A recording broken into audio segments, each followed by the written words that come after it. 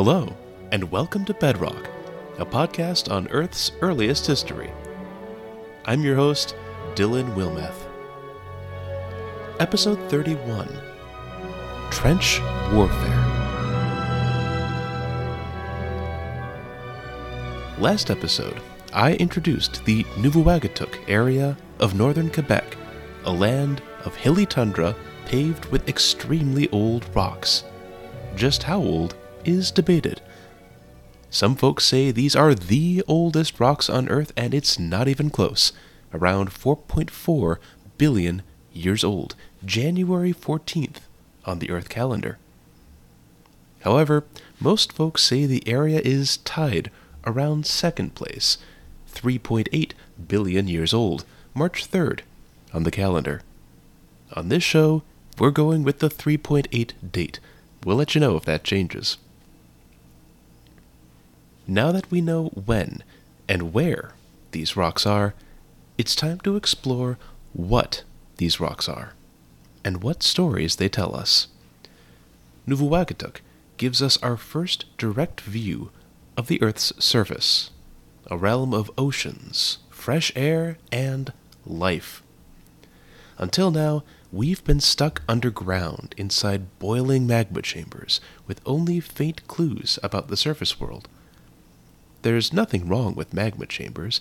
They gave us the oldest crystals and the oldest rocks. But today, we'll meet rocks that were once at the bottom of an ancient sea. We'll also visit a corner of the modern ocean where the same rocks are forming today. But our story begins back on the frigid tundra of northern Quebec. Part 1. How green was my valley? Nuvvuagittuq is not a large location. You could walk around its perimeter in a few hours. Just outside these borders is a vast wilderness of dull gray granite and its cousin tonalite, the cooled remains of countless magma chambers. But inside Nuvvuagittuq is a rich diversity of colors and stones, faded greens, dark blacks, thin bands of red and silver, pale beige, peppered with brown freckles. Consider these rocks a drop of paint on a great gray canvas. We will see this pattern repeated many times in the next few seasons, thin, colorful slivers of stone surrounded by gray granites. These vibrant colors were not lost on early geologists. They called these small pockets greenstone belts, named after their long, thin shapes and their most abundant color, green. The rocks didn't used to be green. Green crystals formed after the rocks were buried under intense heat and pressure. But despite their transformation, greenstone belts are still the best windows on Earth's earliest habitats. If you want to see the first volcanic lava, go to a greenstone belt. If you want to vacation on the oldest sandy beaches, go to a greenstone belt. If you're hunting for the oldest fossils on Earth, go to a greenstone belt. In short, greenstone belts are one-stop shops for a variety of geologists, including myself. And Nuvvuagittuq is one of the oldest. Just how greenstone belts form is another question entirely, one we will ask many times on the show. While the habitats inside these belts are familiar, volcanoes, beaches, seafloors, etc., the belts themselves are squeezed and surrounded by granite in ways that do not happen today. They're tantalizing glimpses of a world in transition, both deeply familiar and deeply alien. Today, we'll focus on the familiar, painting a landscape of Earth's surface 3.8 billion years ago. Or, more accurately, a seascape. As we return to Nuvvuagittuq, how do we know that this greenstone belt formed under the sea? The answer is found in its most common rocks.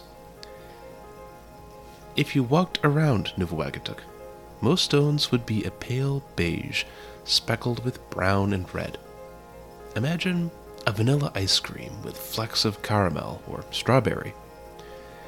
Now I could tell you the name of this rock, and the names of all these colored minerals inside, but honestly, it's beside the point.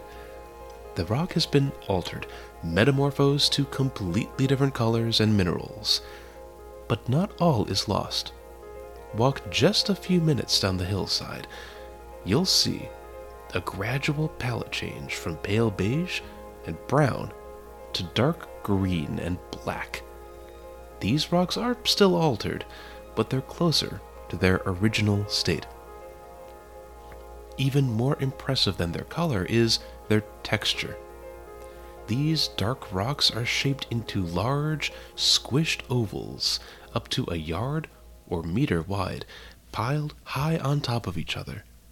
It almost looks like a ruined cobblestone wall from a dark, eldritch city.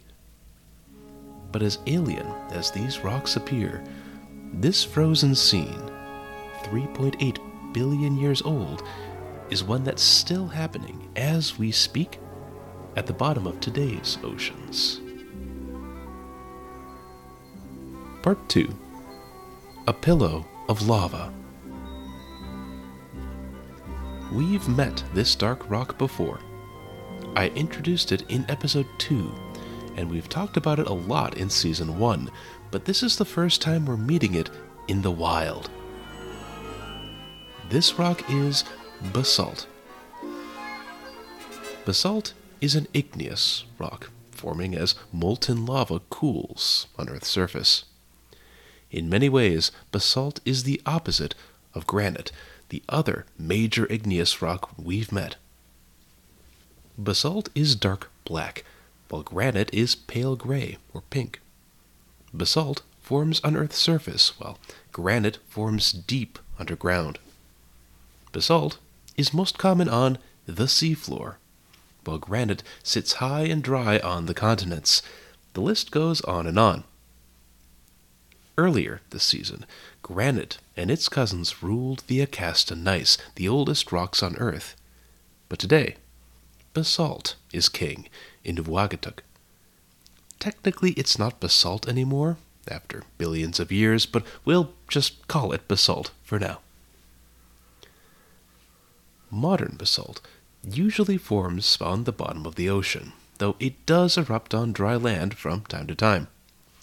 Some examples you can visit include the Palisades outside New York City, the Giant's Causeway in Northern Ireland, and the Deccan Traps of Western India. All these places used to be volcanic lava fields, now transformed into dark cliffsides. Let's return to Nuvvuagittuq in Quebec, some of the oldest basalts on Earth. Did these basalts form underwater or under an open sky? I already gave away the punchline. These rocks formed deep beneath the ocean. But how do we know that? We've been asking such questions for 30 episodes, and until now, the answer is usually chemistry, some isotope or element that tells stories about the early Earth. But today is different. Today, we get to do real field geology, looking at the physical textures of ancient rocks and comparing them with the modern world. I've got nothing against chemistry. It's a powerful tool. But there's something about seeing and holding rocks in person that can't be beat. If you want images to follow along with, check out our website, bedrockpodcast.com. The basalts at Nuvvuagittuq resemble a large cobblestone wall, with dark, rounded rocks up to a meter or yard wide. If we look closer, we notice a few other details. First, while there are a few gaps, many of these rounded basalts sit directly on top of each other. In some cases, it looks like they were molded around their neighbors, like a soft putty or taffy. Looking even more closely at individual lumps, we see tiny holes lining their dark, round edges, like a chocolate sponge cake or just a sponge.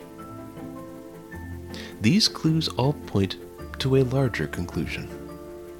Even though the Nuvvuagittuq basalts are as tough as nails today, they used to be squishy, flowing material. They used to be lava flows. The tiny holes around the edges used to be gas bubbles, boiling away on the top of the lava. You can see and hear these bubbles popping away in modern lava. What you don't see forming on land are big piles of rounded basalt. That happens at the bottom of the sea. The reason why is temperature. Lava is more than 1,000 degrees hot, but the bottom of the ocean is nearly freezing. When hot lava erupts onto the cold seafloor, the outer edge is instantly frozen. But the inside is still molten and breaks through this crisp shell. Like a tube of toothpaste, the eruption keeps forcing lava up, while the ocean keeps refreezing the outer edges. Eventually, the ocean wins and cools the entire flow, which is ballooned into a large, rounded blob of basalt. The process repeats as lava finds new openings to break through, creating massive piles of dark, lumpy rock on the seafloor. Geologists call these structures pillow lavas, since they're irregular but usually rounded and have a thin outer coating. They don't make actual good pillows, especially as hot lava, but there is something cozy and inviting about their appearance. Smooth, round, a little misshapen, but doing their best. It might just be me, but there's an extra layer of comfort in the Nuvvuagittuq pillows. They come from a world 3.8 billion years old, where so much was different. No animals, plants, or continents. But even on that alien world, some things behaved just like today. Check out Pillow Lava on YouTube, and you'll find beautiful, hypnotic videos of red lava flash freezing into dark basalt. Those videos could have been made 3.8 billion years ago. Pillow lavas are erupting around the world as we speak. But scientists have pinned one specific spot in the ocean as a good analog for Nuvvuagittuq. To round out the episode, let's dive down to the Mariana Trench. Part 3. Letters from Iwo Jima. The Mariana Trench might be the most famous corner of the ocean. This is because it is the deepest corner of the ocean, 7 miles, 11 kilometers deep. If you shoved Mount Everest into this crack, it would not break the ocean's surface. It takes 5 hours to reach the bottom by submersible, and only 22 people have done so. Humans just can't resist peering into these depths out of curiosity, fear, or both. I've taught several sections of Intro Oceanography, and I ask my students what questions they want to know about the sea. The most common is, what's going on at the Mariana Trench? The trench is so deep because here, Earth's crust is being dragged down into the mantle below, a realm where no human has visited. Now that might sound like a planetary catastrophe, the world eating itself alive, but it's a perfectly natural part of geology. In episode 12, I give an intro to plate tectonics, how continents and oceans shift across Earth's surface. Let's recap what happens at the Mariana Trench. Earth's ocean crust is built from basalt. Earth is constantly making ocean crust in some spots and constantly recycling it in others. The Mariana Trench falls in the second category. It's basically a giant basalt shredder. The ocean crust plummets down into the mantle like a giant sheet of paper and is eventually melted. Those are the fundamentals we learned in episode 12. Now, we get to the interesting stuff. It turns out, when ocean crust is dragged down beneath a trench, it takes an important passenger along for the ride: seawater. Don't worry, the oceans are not disappearing down these drains like bathwater. Instead, imagine the seafloor like a giant sponge, solid but soaked through with water inside every pore. As the water gets buried deeper into the hot mantle, you might imagine it turning instantly to steam. But at these depths, something stranger happens. The immense pressure keeps water liquid, even at hundreds of degrees hot. This super hot liquid water mixes and mingles with the mantle, weakening it and melting it into magma. In short, a hot, wet rock is much easier to break down than a hot, dry rock. As more water is sucked into the mantle, more liquid magma will form, and will eventually rise back up to the seafloor and form underwater volcanoes. Basalt lives, basalt dies, basalt lives again. If these new eruptions last long enough, small islands will break the surface, and you can see the newborn rocks for yourself. Islands such as Guam, the Northern Mariana Islands, and Iwo Jima, islands made famous during World War II. These new island basalts are different than the old ones that were destroyed. They've been recooked, recycled, and thoroughly washed with seawater. They're still basalts, but the recipe is different enough that they deserve a new name: Bonanites, after the Bonin or Ogasawara Islands off Japan, including the famous Iwo Jima. Bonanites are a relatively rare rock today. You need a trench in the middle of the ocean, such as the West Pacific. Bonanites are also found 3.8 billion years ago in Nuvvuagittuq, Quebec, the wall of black pillow lava we've been investigating. As usual on this podcast, the Canadian rocks are still being studied and debated, but it's a less heated debate than others. Most folks think that an ocean trench was involved at Nuvvuagittuq, just like the Mariana Trench today. At the very least, these volcanic rocks were buried beneath the ocean floor and recycled before erupting back to the surface. They're our first visible glimpse of the ancient seafloor, and they won't be the last. Summary. In our ship of the mind, we're cruising the bottom of the Archean Ocean, 3.8 billion years ago, March 3rd, on the Earth calendar. It's dark and cold, but getting warmer as we travel on. Eventually, we see huge gobs of lava oozing out on the seafloor, brief flashes of red light and heat before cooling into black basalt. Off in the distance, we see a huge, yawning canyon, a trench stretching down to depths unknown. If we rose back to the surface, we might find a few scattered volcanic islands in the vast global ocean, like modern Guam or Iwo Jima. It's a scene that's strikingly modern, despite its age, but as we keep patrolling the seabed, we start to see a more alien landscape. Our headlights scan over a vast, flat plain stained blood red.